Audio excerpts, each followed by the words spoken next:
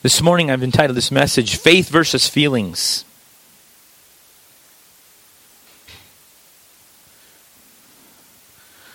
Which one of those is you? We talk of revival. Revival, a lot of times based upon an emotional experience. Some say it won't last. You must have the Word. Base it all on the Word. You're too radical. Revival won't last. It's a spiritual high. You got to come back to earth. And we battle between these two places, between being totally biblical in every aspect and then yet having an experience that touches our heart, that it emotionally stirs us. The first one is to ignore our feelings altogether and turn our faith into a matter of an intellectual pursuit. Our relationship with God is merely just a Bible study. The second is the latest and greatest experience. We want to get on the charismatic treadmill of running after the most exciting, most dramatic outpourings we can to find what's going on in the church. I believe both of these solutions are wrong. Somewhere in the middle of those, I believe that that's where God wants to place us. I look at Revelations chapter 2. It says in verse 2 of chapter 2, it says, "These are the words of him who holds the 7 stars in his right hand and walks among the 7 golden lampstands. I know your deeds, your hard work, and your perseverance. I know that you cannot tolerate wicked people, that you have tested those who claim to be apostles but are not, and have found them to be false. You have persevered and have endured hardship in my name, and have not grown weary. Yet I hold this against you. You have forsaken the love you had at first. Consider how far you have fallen. Repent and do the things you did at first. If you do not repent, I will come to you and remove your lampstand from its place." Some people have said to me, "Greg, you're awful hard on the church." Well, here's the reason. If you go to the book of Revelations, there are 7 churches there, and only 2 of them were prepared. Only 2. That's like about 28%. Now, if you take that, and I don't believe that if you compared it United States-wise, we probably wouldn't even be to that degree. But what I'm getting at is this. The Bible shows and gives us this example from Scripture that the church as a whole is not prepared, is not ready for God coming back. The church, see, I believe God has called me, and I don't want you guys running around saying this, but I'm a wedding prepper. See, the bride is not ready. The bride of Christ is not ready. She has preoccupied herself with herself instead of preoccupying herself with the groom, Jesus. See, this church here, the church at Ephesus, they had what was going on. It says there, look what it tells you. It says, you have tested those who claim to be apostle. I know your deeds. You have persevered and have endured hardships and have not grown weary. Yet I hold this against you. So it looks to me like if you look at this church, they had the mechanical things going on. They had all the outward showing. They were this church that they had the deeds. They had tested things that needed to be tested. Yet God says, listen, I have this against you because you have lost that true love that you had once for me. You have forgotten to be preoccupied with me. He tells them, see, it becomes basically an academic part. It becomes just a laborious part. Instead of missing this part that God wants is that spiritual part. The fervency you had when you first fell in love with God. He wants us to sustain that. See, sweet experiences of God are to be sought and essential. However, they are not the whole. They must be balanced between that and the Word. Because feelings are fickle, fleeting, frail, and fruitless at times. We can go from bright to gloom like the weather, shifting sand like a roller coaster. We can be, and I'm going to tell you right now, I am one of those people. I can ride that roller coaster with you. Feelings can be counterfeited. That's what most of us would say. Well, you know what? If I don't even know if I want to have this experience with God because they can be counterfeited. David Martin Lloyd Jones, he was a great preacher, and J.I. Packer said this about him. He says, "You never heard such preaching, such godly preaching." And it came with the force of electrical shock, bringing at least one of his listeners more to the sense of God than any other man. See, I don't want to bring you an academic experience. I don't want to bring you just a biblical plan. Say, here it is. I want the power of God to hit you right in the face. I want it to touch you so deeply that it moves you, it shakes you, it changes you, that you will not be the same, that it transforms you into something different. See, if all I'm going to do is give you the word and it's just an academic exercise, it's just another intellectual experience, then I'll tell you what, you might as well go join the Buddha church. You might as well go join the Quran. My brother, he's been reading it. He tells me about, well, if we really truly want an experience of God, it will be matched. Our word digging in and our experience with God will be two things that will be combined together and they will be knit together. That experience will match up with the Word of God. It won't just be some charismatic experience that we begin to look for the next thing that's out there, but it will be that thing that draws us in, that changes us. Feelings can come and go. The devil, of course, is aware well of this. His strategy is to make us completely rely on our feelings. Many people base their whole Christian experience upon them. They have a great experience and they base everything on that experience they have with God. When those feelings desert them, however, their whole position is shaken. The devil says you're not a Christian at all, and all of a sudden they don't feel loved anymore. So all of a sudden they find themselves outside of the experience with God. But see, feelings are a part of the Christian experience. They are indeed vital and essential. You cannot really believe in this great salvation without feeling something. The thought of being saved by His grace should move us. You cannot truly realize the presence of God and remain the same. Every man who had an encounter with God throughout the Word of God, something happened in their lives. Something changed. Feelings cannot be our ultimate authority. As you know, they are changeable. They are unreliable. See, I'm not going to be governed by my feelings. I shall find myself constantly changing, happy, sad, okay, miserable, and sometimes up and down. If I find myself rooted in the Word of God, attached to the Word of God, and then my experience will be encompassed around that, I begin to see that, you know what, God has got me in this place 100%. Like I've said it before, we're 100% Word, 100% Spirit. See, this will keep us from this place where we feel dry, dull, and even empty. See, they knew this. Remember the song, My Hope is Built on Nothing Less. It says, then Jesus' blood and righteousness. What he said here, this next line, he says, I dare not trust the sweetest frame. What he was saying is, I will not trust my frame of mind. I root myself in God. My hope is built on Jesus Christ. Nothing else. Yeah, I have this experience with Him, but this experience can be up and down. I know this. I totally lean on Jesus Christ.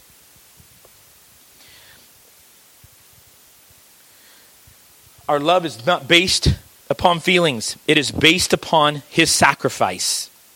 Smith Wigglesworth said this, I am not moved by what I see. I am not moved by what I feel. I am moved by what I believe. See, today, too many times we live in reaction to darkness, calamity, things in our life, trouble, tribulation, all these things going around us. The Obama administration, it's got me so upset. And we think God's up there just wringing His hands over these situations. He's not. It doesn't matter who's president. I know that's hard for us to believe. It isn't going. You know what? Listen, we all know what the end of the book says. Get your eyes fixed on that. Don't worry about all this other stuff. Fix your eyes on Him, the one thing that will not change. It stays the same. His unchangeableness. He is unmovable. He's unshakable. He is like that tree planted by the water that will not be moved. That's what we have to rest ourselves in. Not living in reaction to darkness, because that allows the enemy to set our agenda. God wants us living in reaction to the light. I become more God conscious, aware of His presence. See, in 1 Corinthians 2:16, it says, who can have the mind of Christ? How can we do this? He says, you can have the mind of Christ. You can become conscious of what God is doing. What you are conscious of gets released in the atmosphere around you. If you live in gloom and doom, guess what? Everybody around you feels it. They experience it with you. Like it or not. That's why sometimes, you know what, people, honestly, we want to stay away from. Do you remember Schlep Rock?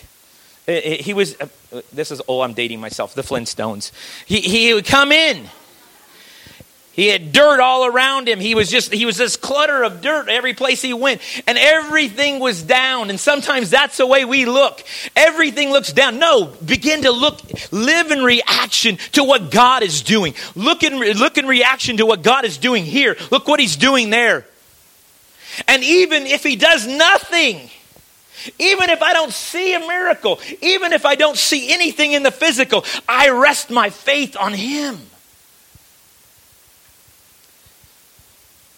1 Corinthians 2:14 says the person without the Spirit does not accept the things that come from the Spirit of God, but considers them foolishness and cannot understand them because they are discerned only through the Spirit. Spiritual things can only be recognized, perceived by our spirit. And that is when it's been made alive by the Spirit of God. Physical senses cannot discern these things. Believing that God loves you is not based upon a feeling. Listen to me, guys. Your relationship with God is not based upon whether you feel loved or you don't. It is based upon his promise. It is based upon the fact of his sacrifice. Nothing else. It doesn't matter how you feel. I may not feel saved, but I know that I base my relationship based upon this fact that he died on the cross for me. I believe that. I accept that. See, our physical senses don't operate in the spiritual realm. Think about this. In Isaiah 53, it said, talking about Jesus when he came. This is how they described him. He said he had no beauty or majesty to attract us to him. Nothing in his appearance that we would even desire him. See, this relationship, even in our own lives, loving our spouses and our children, is not based upon emotions. I will tell you, how do you know that? That first time that baby's diaper begins to stink, you know at the 12 o'clock at night, you realize very quickly that this is not just an emotional experience. Oh, I loved having a baby. No, now all of a sudden, you got to the part where you have to wrestle through it. That first time you have that fight with your wife, this lovely bride that you just, couldn't wait to be with. You focused your whole life and attention around that. And all of a sudden you're in this brawl and you go, man, it cannot be based upon emotion. Honeymoon's over. Believing that God loves you is not based upon a feeling, but it is based upon promises of his word. That is where faith comes in. Faith will defy reason. It won't make sense. Faith, though, is tangible. Faith is substance. What do you mean, Greg? Faith is substance. It is the substance of our hope. Faith is the promise, or it is the legitimate claim for that hope. Something this world does not have. See, charismatics only look at this in the eyes and the lens of healing. But many times, the aspect of faith has to be broadened beyond that. See, now, Hebrews 11:1 says, now faith is the substance of things hoped for. It is substance. It has tangibleness. It is real. It is alive. It is based upon fact. See, it is the evidence of things not seen. We always try to get into this area of Christian and science. What I want you to understand is this whole premise, faith, is based upon a fact. It is not based upon anything else. It is based on the fact that Jesus Christ died on the cross for us. His blood was shed for us. I want you to know today, whether you believe it or not, it is a fact of history that Jesus died on a cross. So that tells us right there, we have to do something with that. We either say he's a lunatic or we say he is Jesus Christ, who he said he was. We have to make that determination in our mind because he is a fact of history. Now, faith is the substance of things hoped for. This word here is the word hypostasis. And it means this, literally, standing under a guaranteed agreement. You have the title and the deed, the promise or the property, the legitimate claim to that which is under the legal standing. You are entitled to something guaranteed by the one who guarantees it. See, what I'm saying here is, when he says, now faith is the substance of things hoped for. It is tangible. It has a guarantee behind it. When God says this is what's going to happen, it is going to come to pass. Regardless of what I do, he says, I will set the outcome. This is what I have determined. This is where the waters will stop. Me and myself, God, in the sense of God, he says, nothing. I don't answer to anything outside of myself. I alone am able to do this by my mighty right arm. This is what God says. He says, listen, whatever does not proceed from faith is sin. That's Romans 14:23. See, I pray because I'm commanded to. Then you say, well, what if? I don't worry about the what ifs. I pray because I'm commanded to. I fast because I'm commanded to. He says do it, so I do it. What if it doesn't turn out the way I thought? It doesn't really matter. The outcome is irrelevant. Obedience is the factor he's looking for. What takes more faith? Let me ask you this. What takes more faith? Me to pray for you and you get healed, or for me to pray for you, or you to be praying over a situation and it not change? It stays just the same. What takes more faith? Because you've seen it happen, or because you begin to continue to contend and you continue to believe and you say, I will not relent. I will stand on the promises of God. I will do what God has commanded me to do. I will pray. I will fast. I will do what he said to me. And it doesn't matter what the outcome is. That's faith. That's true faith. I talked to a man yesterday. He's in the hospital. A faith healer here in town said, oh, great, you know what? You just don't have enough faith. Your heart, if you had enough faith, you know what? Your heart would be healed. I say to that faith healer, listen, if you have enough faith, preacher, then you pray for me and you make it happen. See, that's the difference. Sometimes we see these faith healers on TV. You know what? And we look at people and we say, oh, you just don't have enough faith. You know what? There should be enough faith right here. If I'm the man of God, if you're the man of God, if you're the one who's going to pray for the healing, there should be enough healing right there. There should be enough faith right there that I don't have to worry about whether you receive it or doubt. I should be able to pray that prayer of faith and it should come to pass. See, the difference is this. See, the whole premise behind the faith healers is this. They take God out of the equation. It really becomes about what you can accomplish. It really becomes about what you can say. And God says, listen, I am still the God of the universe. I still speak things into existence. And if I determine it, if I say it, it will come to pass. And we can believe that. That is something. That's when we go back to this verse. That is something, the old saying, you can take that to the bank. You have the title. You have the agreement. He said it will happen. It will happen. Some would say, well, I don't like a God who allows suffering. I want you to know this morning, that's an emotional response. What takes more faith, I said? When there appears to be no answer, that's where faith really comes in. A faith response says, I trust in God in spite of suffering, in spite of trials, in spite of everything that goes on. I believe it takes more faith that I obtain what I've asked for because I continue to contend. See, faith is the locomotive. See, the faith is what drives us. The facts are the coal car. And the feelings are the caboose. They ride along. They get pulled along by our faith. Feelings are not the locomotive. Feelings shouldn't be dragging us around. Our faith is our puller. And our facts are that which empower it. See, feelings must be the rider. You will not always feel loved. You will not always feel God's presence. But yet his word says he promised us that where two agree or we come together, he said he would be in our midst. The fact sometimes is we may feel the exact opposite because the enemy is working against. He is constantly trying to counterfeit. You won't feel like coming to church. You will not feel like loving your husband. You will not feel like loving your kids. But it doesn't matter how you feel. It's what you determine you're going to do in your heart and in your mind. You won't feel like reading your Bible. You won't feel like fasting. You will not feel like praying. But how will you ever get to know the real? Is it by studying the counterfeit? No. Bankers actually study $100 bills, the real one. That's how they're able to tell which ones are fake and which ones are real. They spend all their time with the real thing so that they feel it. They know what it looks like. And then when a counterfeit one comes in, they know it.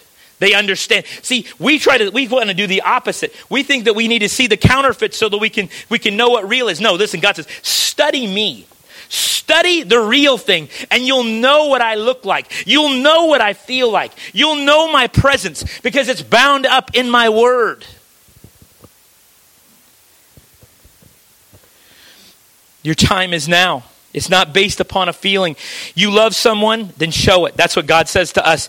When we operate in feelings, a spirit of offense moves in. I feel hurt. He said this to me. Did you see how he talked to me? He said that meanly. He doesn't like me. Did you see how he looked at me? I know he's talking behind my back. See, all these things in the church, in our homes, in our relationships, in our workplace, all these things have a place. But God says, listen, base it upon my faith. Don't base it upon Holy Ghost goosebumps. I love the Spirit of God. That song where that dove was going I love that just as a picture of the Holy Spirit. I love all that stuff. Don't get me wrong. And see, many of us, because we've come out of lives of addiction, we've been medicated. We've spent too much time with alcohol, pornography, feelings of sensation. Our feelings have been in control of everything. And God says, listen, I don't want you to base it upon a feeling. It is based upon that locomotive, that fact that will draw you alongside. See, our soul side is our mind, will, and emotions. And who's leading us? The Spirit must take the lead. Everything that must come out of this, everything that comes out of the Spirit will be based upon faith. Feelings aren't bad. We shouldn't just abandon them. I'm not saying that we shouldn't be stirred to emotion. See, but the difference is when we base it upon, our faith is based upon God and not upon a feeling, how I feel about a certain situation, then we'll see this, because Romans 10:17 says that faith comes by hearing, and hearing by the word of Christ. This word at the very beginning says, faith cometh by hearing, and hearing by the word. This is a dynamic word. It's the word rhema. It is the same word used in Matthew 4:4 when Jesus said, man shall not live by bread alone, but on every word that comes from the mouth of God. It is the same word. This is a faith that proceeds out of a spiritual hearing. It is consummated through this revelation of what God is doing and telling us. Now, there are two words in the New Testament that talk about word. One is logos, and that's where we see in the beginning God created the word, and the word was with God. That is logos. But there is also another word for word, and it is this word rhema, which means God bringing it to life. Where it comes to life with insight. When have you ever just read a scripture and then all of a sudden you feel like the word of God was just leaping off the page and you're like, this is for me. This is for me right here. God's speaking to me right now in this situation. That's what I'm talking about. Where that word comes alive. See, Jesus said, in the beginning was the Word, and the Word was with God. And the Word, the Logos, was God. God does not differentiate himself between his Word. He says, I and the Word are one. I said it last week. He says, by my words you will be judged. He's saying, by me, by Christ. This morning as we close, faith birthed not in a feeling, but in who Christ is, what he's done, the fact of what he's done.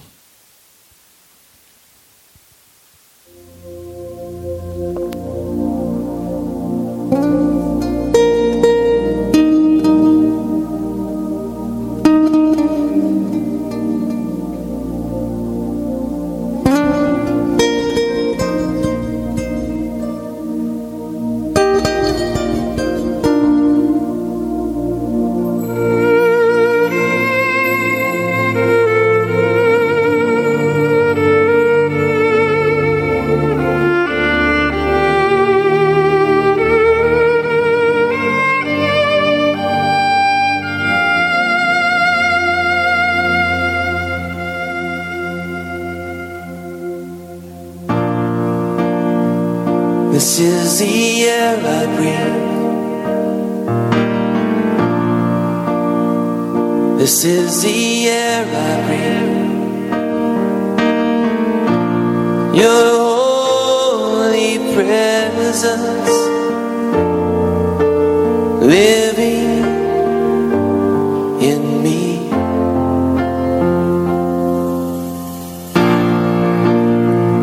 This is my daily bread. This is my daily bread. Your very word spoken to me, and let's all stand. I'm desperate for you.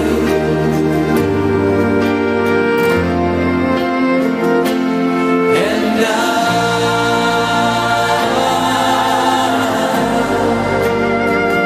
I'm lost without you.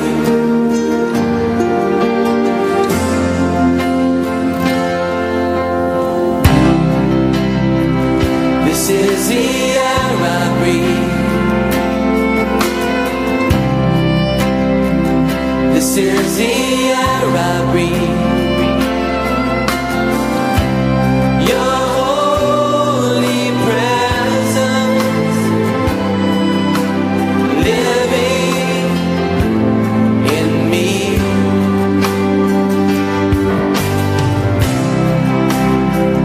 This is my daily bread. This is my daily bread. Your very word spoken to me, and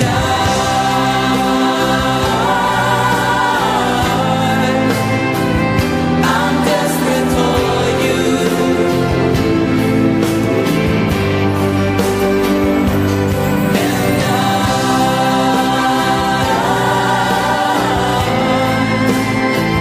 I'm lost without you.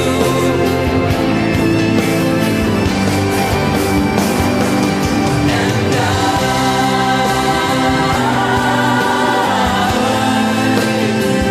I'm desperate for you.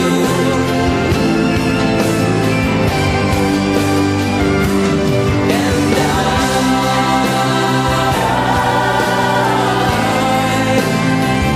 I'm lost without you.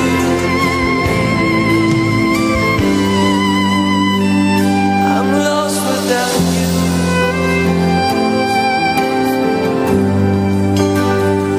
I'm lost without you. Lord, we need you. That's the desire of our heart this morning, God. God, we cry out for you. Lord, for your presence, for your spirit to move in our lives. God, we desire you. God, become that very air we breathe. The breath of God within us. Bring us to life this morning in you, God. Lost without you.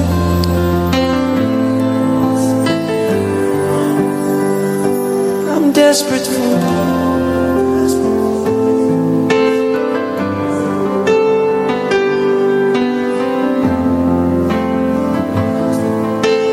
Hallelujah.